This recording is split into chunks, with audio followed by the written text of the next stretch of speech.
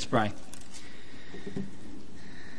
Father, this morning as we come to this passage in your word that speaks of that time where the angel Gabriel came to Mary and announced that you would indeed come and in person to live on this earth. That in itself is just astounding. So we pray that as we reflect on this passage that before us this morning, that we will indeed be astounded in our hearts at the lengths that you went to in order to redeem mankind to yourself. We just ask now that you give us attentive hearts and ears to hear that you might say to us. And we ask that in Jesus' name. Amen. Well, Christmas Day, folks, is only 2 weeks away. 13 sleeps or 14 sleeps? Oh no, 14 sleeps, I think. Come on, who's counting? Hey, who's counting? No, one. We've got one person. We've got 2 people in the church who are counting down till Christmas. Awesome. Well, what is Christmas? Well, Christmas, I believe, would have to be the day where we celebrate the most important and significant event in all of human history. Would you agree? And that event is this, that God himself became flesh and entered into our world to live amongst us in order to show the extent of his limitless love for mankind. That's what Christmas is all about. And over these next 3 weeks we're going to be going through a series called Christmas Unwrapped. And the endeavour behind this is to try to look behind all of the tinsel and the decorations, the marketing and the commercialism and stuff like that, and instead focus again on the wonder of Christmas, on the wonder of this most incredible of events ever that took place in human history. And I think it's important that we do get back some of that wonder, don't you think? Because I think when it comes to Christmas, we've lost that wonder, haven't we? We have truly lost the wonder of Christmas. That wonder that you often see in a little child's eyes, when it comes to Christmas. And oftentimes they're sort of, looking at the Christmas tree and the lights and the presents and things like that and the wonder of that. But what we'll be looking at over these next 3 weeks is the wonder of the greatest gift that has ever been given to mankind. Over the next 3 Sundays, we're going to be looking first of all at the announcement of his impending arrival. That's what we're going to be looking at today. Next week, we'll be looking at the expectations surrounding Christ's impending arrival. And finally, on Christmas Day, we'll be looking at the arrival itself. Now, announcements can be made in many different ways, can't they? These days, many announcements are made on, social media, Facebook and Twitter and stuff like that. But we can sometimes see announcements in the newspaper. For instance, people still sometimes, put their engagement notices or marriage notices and things like that in the newspaper these days. Announcements can be made through a leaflet or a postcard distributed in our letterboxes to let us know of an event that's coming up.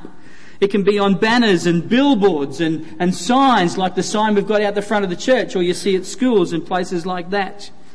And of course through the electronic media, through TV and stuff like that. Announcements can be made in all kinds of different ways. And the events surrounding such announcements usually give you a clue as to how important or how significant or how special that announcement is. And that was certainly the case with the announcement of God's impending arrival on earth. So what we're going to do this morning, we're going to look at 5 very quick truths from this particular passage today, which speaks about the specialness, if you like, or the uniqueness of this announcement that was given to Mary. And the first is this: it was given by an angelic messenger. We see that in verse 26 of our passage this morning. In the 6th month, the angel Gabriel was sent from God to a city of Galilee named Nazareth, to a virgin betrothed to a man whose name was Joseph of the house of David, and the virgin's name was Mary. an angelic messenger. An angel came and appeared to this teenage girl there in Israel, in this little town called Nazareth. Can you imagine it? That God saw that this event was going to be so significant, so special, so unique that he had to send an angel to announce this impending arrival of the Son of God into the world. But I want you to notice one specific thing this morning from this passage, apart from the angel, and that is this, is that who was the angel sent from? The angel was sent from God. In the 6th month, the angel Gabriel was sent from God. Sent from God. Folks, you see, the message and the significance of Christmas begins with God. First and foremost, everything about Christmas begins with God and truly is about God. End of story. Because, today all the emphasis is on holidays and presents, on Santa and on food and on, the decorations and the lights and the family time and things like that. As wonderful as these things are, it's not really about the true meaning of Christmas. The true meaning of Christmas is about God, and it begins with God. At Christmas time, we celebrate the birth of Jesus Christ. But his coming was all along part of God's plan. We've been singing about that this morning in the songs that we've sung. That God had purposed this even before the world was created. That this was going to be a part of God's plan, that at some point in human history, God himself would come in human form into our world, in order to show himself, to reveal himself to us, and to reveal the extent of his love towards us. And in that, show us the value that God places on each and every one of us. That announcement begins with God, using that angelic messenger, the angel Gabriel. The next thing we find is that that announcement was given in an out-of-the-way place. Verse 26 again, it says that the angel Gabriel was sent from God to a city of Galilee named Nazareth. Nazareth. 6 months after the angel Gabriel had appeared to Zechariah in the temple in Jerusalem and had told him about the fact that his wife Elizabeth, who herself was unable to fall pregnant up until that time, that she was going to have a baby, and that baby would be John the Baptist. He would be the person who would come and announce the impending arrival of Jesus Christ's ministry here on earth, his earthly ministry. 6 months after the angel Gabriel had first appeared to Zechariah there in the temple, he came to a town. He was sent by God to a town called Nazareth in Galilee, to a physical location. And here we see that it is then implanted deep into history, into a physical locale here on this earth. The angel Gabriel came to Nazareth. And in this we discover another aspect to God's purposes. You might expect that if God was going to enter into our world, God himself was going to enter into our world, then it would be accompanied by much fanfare, wouldn't it? And take place in a major centre. And back in those days, the two major centres were Rome and Jerusalem. Rome being the capital of the known world at the time. That was the place where the emperor lived. It was the home of all of the social and the cultural elite of the day. That was where, all the world's focus was all centred there on Rome. So you would have thought if God was going to come into our world, then surely he would come to that place, wouldn't he? Or maybe if it wasn't Rome, then surely it would be Jerusalem, the centre of his dealings with his people, the place where the temple was set up, the focus of all the worship to God. That surely it would be Jerusalem if it wasn't Rome. But yet we're told that the angel goes to Nazareth. And it's interesting that we're given a bit of an insight into how the people of this day viewed Nazareth in John chapter 1 and verse 46, where Philip comes to his brother Nathanael and he says to him, "We found the Messiah, Jesus of Nazareth." Okay, so this is after Jesus has been born. This is, Jesus is just about to commence his earthly ministry here on, in preaching and teaching about the kingdom of God, and then in a few years after that would give his life on the cross. Philip comes to Nathanael and he says, "We found the Messiah, the promised one of God. We found him as Jesus of Nazareth." And Nathanael says this. He says, "Can anything good come out of Nazareth?" Can anything good come out of Nazareth? That's how people viewed Nazareth in this particular culture, in this particular context, in this time. It was a nothing town. It was a nothing town filled with nobodies, and it was a town of people who were despised by the Jews. This was a town which they thought the people in the northern part of Israel, they were inferior to the real Jewish people there in the southern part of Judah, around Jerusalem and places like that. They looked down on this place. I mean, we can all think of places even in our own city today, our own area where we live, the suburbs that come to mind when we think, we've not got a really good, they haven't got a good reputation, have they? I'm not going to say them, you know the places that I'm talking about. This angel went to Nazareth? Really?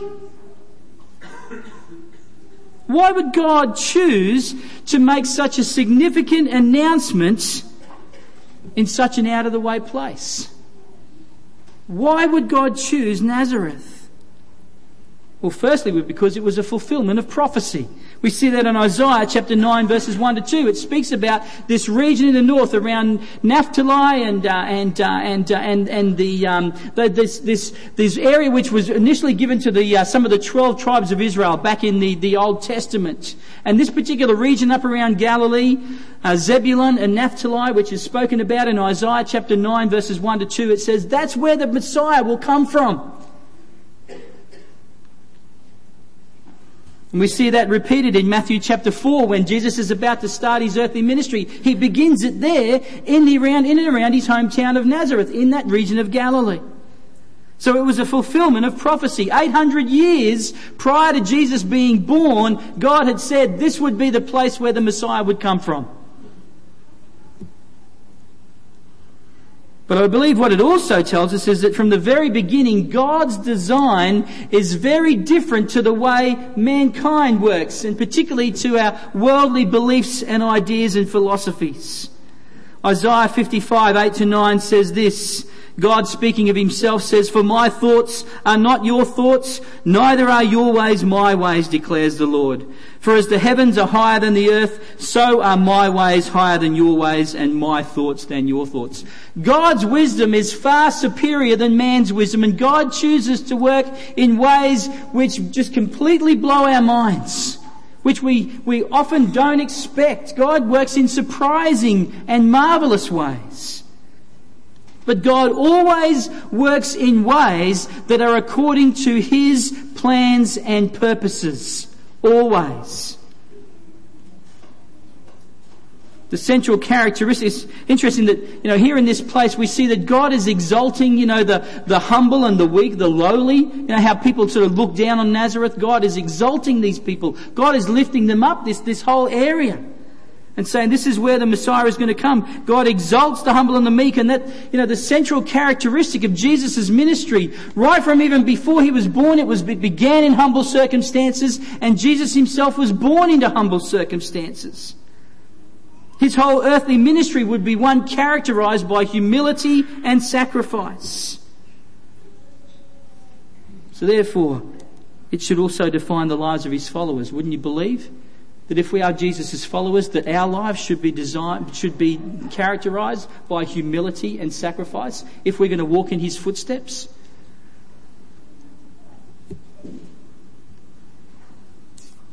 Third interesting thing about the announcement is that the angel comes and speaks to Mary and says that she is favoured by God. We see that in verses 28 to 30 of our passage this morning, where it says this.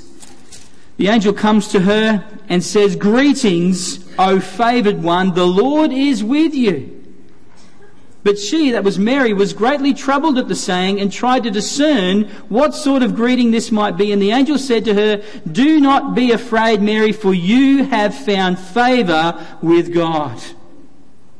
Mary, you are favoured. See, Jesus' humble beginnings didn't just begin in his hometown, but it was also highlighted by the ones whom God chose to be his earthly parents, Joseph and Mary.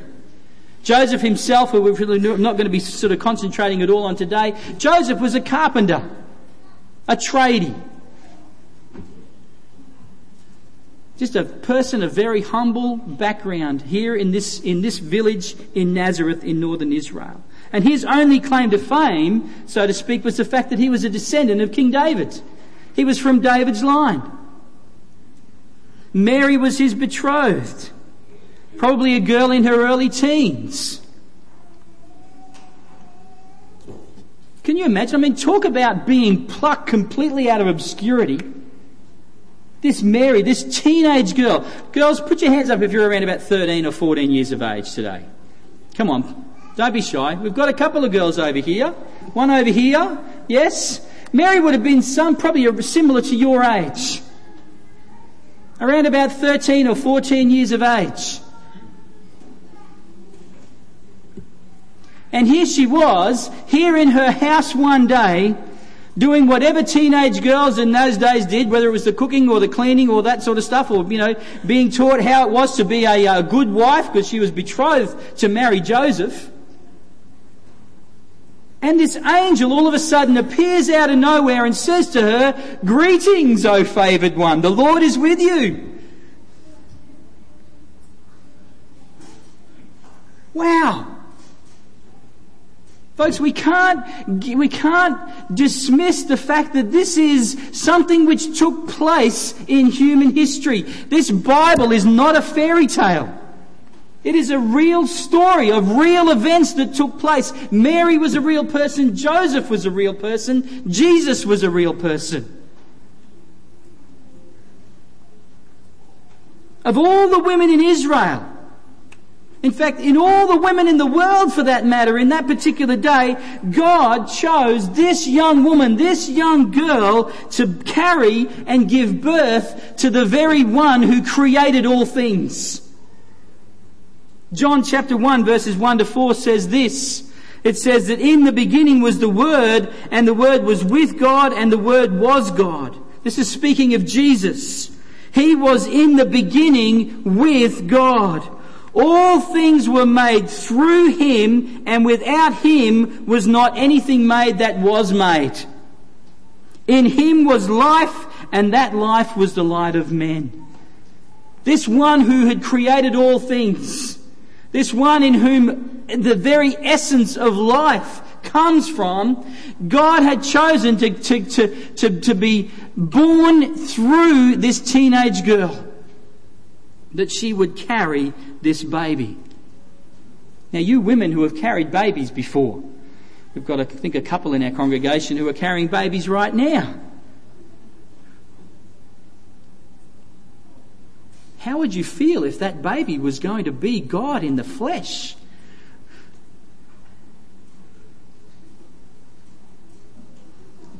No wonder the angel says that she's a favoured one, that she is indeed truly blessed. And Mary will go on to say that she is truly blessed. And Elizabeth will call her blessed and said that she is blessed among all, the most blessed among women in all of the world who ever lived.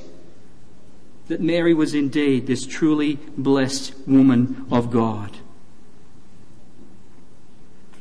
Of course, Mary at this point had no idea what the angel is talking about. Hence her confusion as to what this might mean. We see that in verse 29, but Gabriel seeks to reassure Mary and again says that she has found favour with God. There was nothing that stood out about Mary. There was nothing that stood out about her. You know, she wasn't the most beautiful woman of her day. She wasn't the most attractive, or she wasn't the most, well-known woman of her day. She wasn't a celebrity in any way, shape or form. She was a woman of complete and obscure background. There was nothing about her that would make the world sit up and take notice.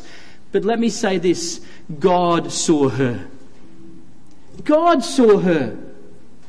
God looked down and saw Mary. He saw this teenage girl there in Nazareth, and he said, you are going to be the one who carries me into the world. And folks, God saw Mary, and God sees each of us. And no matter how insignificant we may feel about ourselves, God's desire is to pour out His grace and His blessing upon us.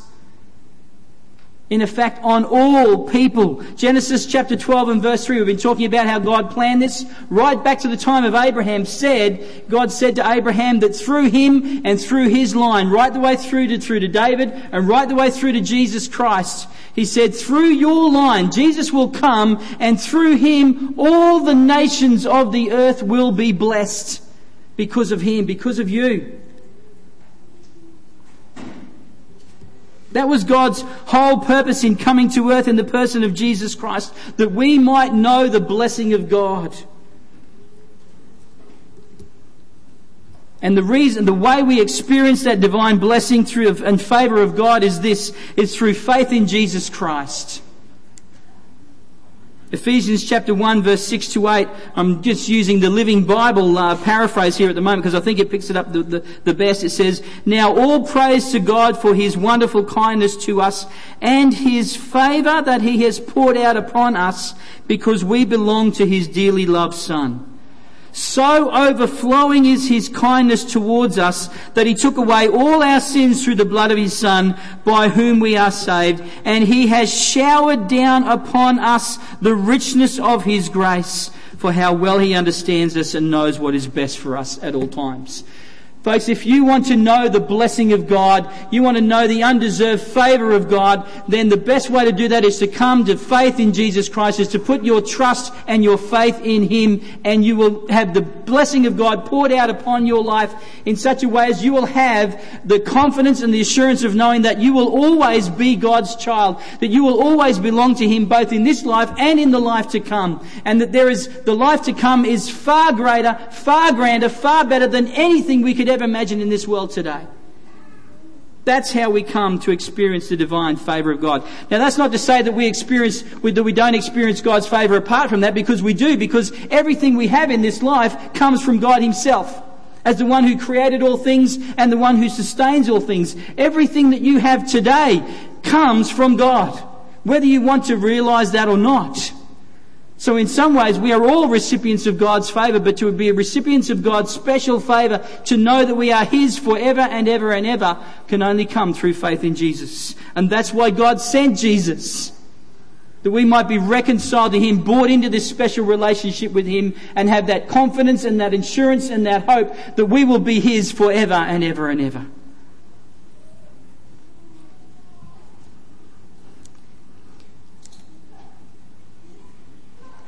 What this announcement also picks up is the uniqueness of Jesus. As I said, it is through Jesus that all this is possible.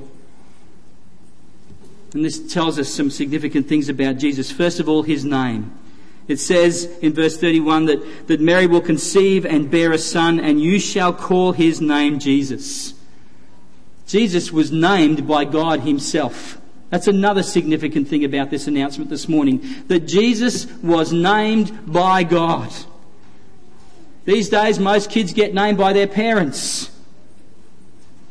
God, being the Father, sending the Son, named his Son Jesus. And the name Jesus means God saves. And if you go to Matthew chapter 1 and verse 21, God says through the angel to Joseph that you shall call his name Jesus, because he will save his people from their sins. His name is significant. Secondly, his greatness. It says he will be great, the angel says, he will be great. That word means exceedingly mighty or extraordinary, someone who stands out. Deuteronomy 10:17, using this word about God, says, "For the Lord your God is God of gods and Lord of lords, the great, the mighty, and the awesome God, who is not partial and takes no bribe."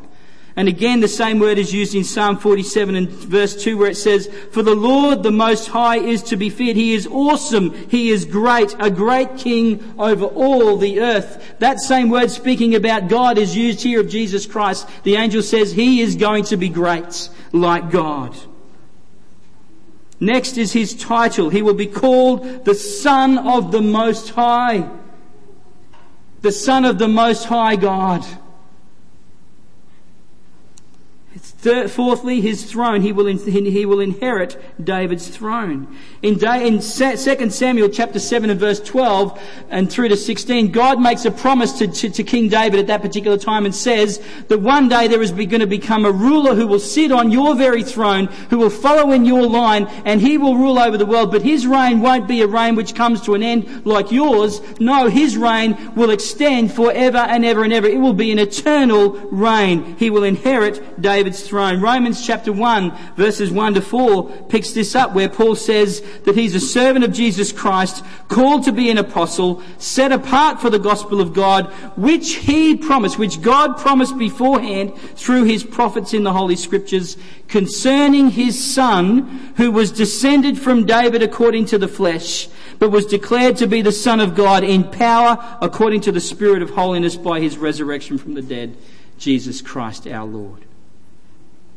His throne. Fifthly, his reign. His reign will be an eternal reign. In other words, his kingdom will have no end. You know, all of the nations and all of the powers of this world are going to fade away. At some point in history, they are all going to disappear. But Christ's rule and Christ's reign will not. It will go on forever and ever and ever. And the last point that it speaks about here, about the uniqueness of Jesus, is his birth, that he will be conceived by the Holy Spirit. He will be given birth by a woman who has not had any kind of physical relationships with a man before. That in fact he will come about as a result of the miraculous work of of God's Holy Spirit in the work of that young teenage woman's womb. And there has never been anyone like him, and there will never ever be anyone like him ever again in all of human history. So there is the uniqueness of Jesus. And lastly, I just want to focus on this to finish off with, and that is the submission of Mary. And I know that, in terms of, we've been talking about this amazing announcement, and the fact that there is nothing, there's never been an announcement, like it ever before in the history of the world. I think we need to take into consideration the response of Mary in what she receives, in the news that she receives. As I said before, can you imagine a teenage girl trying to come to grips with the news that the angel has just delivered her? We sometimes forget that this pregnancy was going to have huge ramifications or implications for Mary. First of all, she's got to go and explain to Joseph, her husband-to-be, that she's actually pregnant. And they've not had any kind of physical relationship. How on earth does she go and tell her husband-to-be, "Hey, guess what, Joseph? I'm pregnant." The risk there for Mary is that Joseph calls it all off there and then. And in fact, Joseph would have been quite within his rights to actually take Mary out into the public square and get everyone gathered around and stone her to death. That was the law.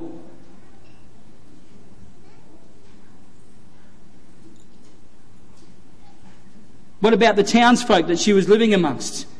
Her neighbours, her friends. When they find out that she's pregnant and it's not Joseph's. What kind of a woman are you? I mean, in our day today, people wouldn't bat an eyelid. But in this particular day, in this particular culture, this was horrendous. How was Mary going to be able to walk out into the street or go to the well or whatever and look at people in the eye and know that there's all this gossip and innuendo and stuff that's going on behind her back? Incredible implications for Mary. Her world is about to be turned completely upside down. But what is her response? She says, "Behold, I am a servant of the Lord. Let it be according to your word." In other words, God, I'm here to do your will, and I'm here to do as you please, regardless of the cost, regardless of the outcome.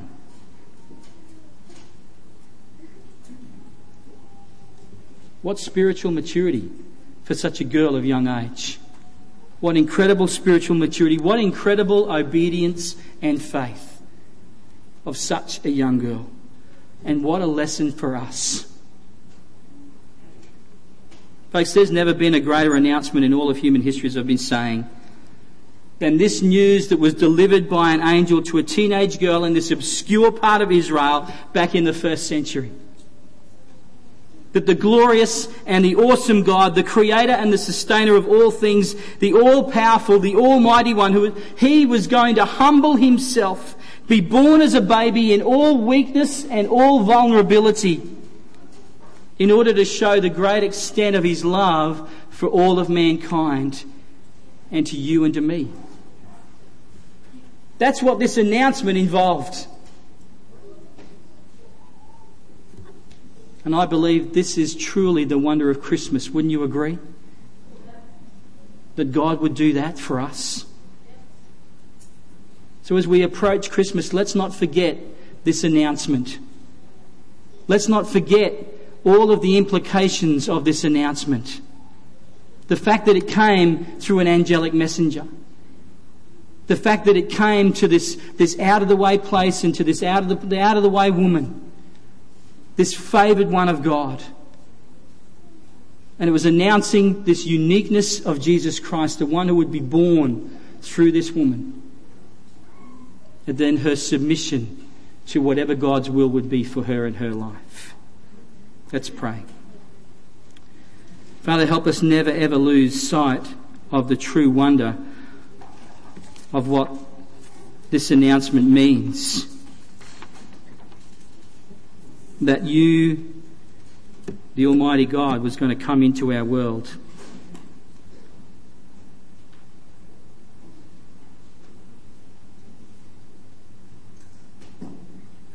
And you were going to come because you saw each and every one of us in our predicament.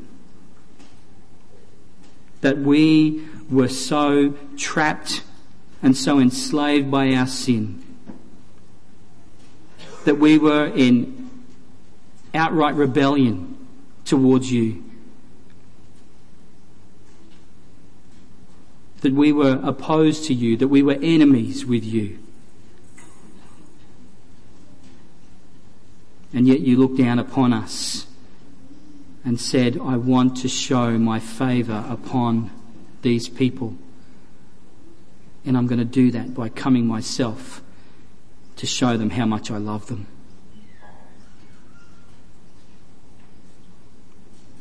And that love will eventually cost me my life, for I will give it up on a cross, a cruel Roman cross, and I will suffer all of the punishment, and I will suffer all of the humility and all of the shame, and I will suffer all the excruciating agony there on the cross for these people, because I love them and because I want to pay for their sin and reconcile them to myself. To give them a future and a hope. To help them to know how special and how treasured they are. Father, thank you. Lord Jesus, thank you. Help us never to lose sight of that wonder in our lives, and especially this Christmas time. Amen. Well, I think today is a fitting time to end our service with communion. We've just been speaking about the fact that Jesus has come. This table, these elements this morning speak of the purpose in why Jesus came.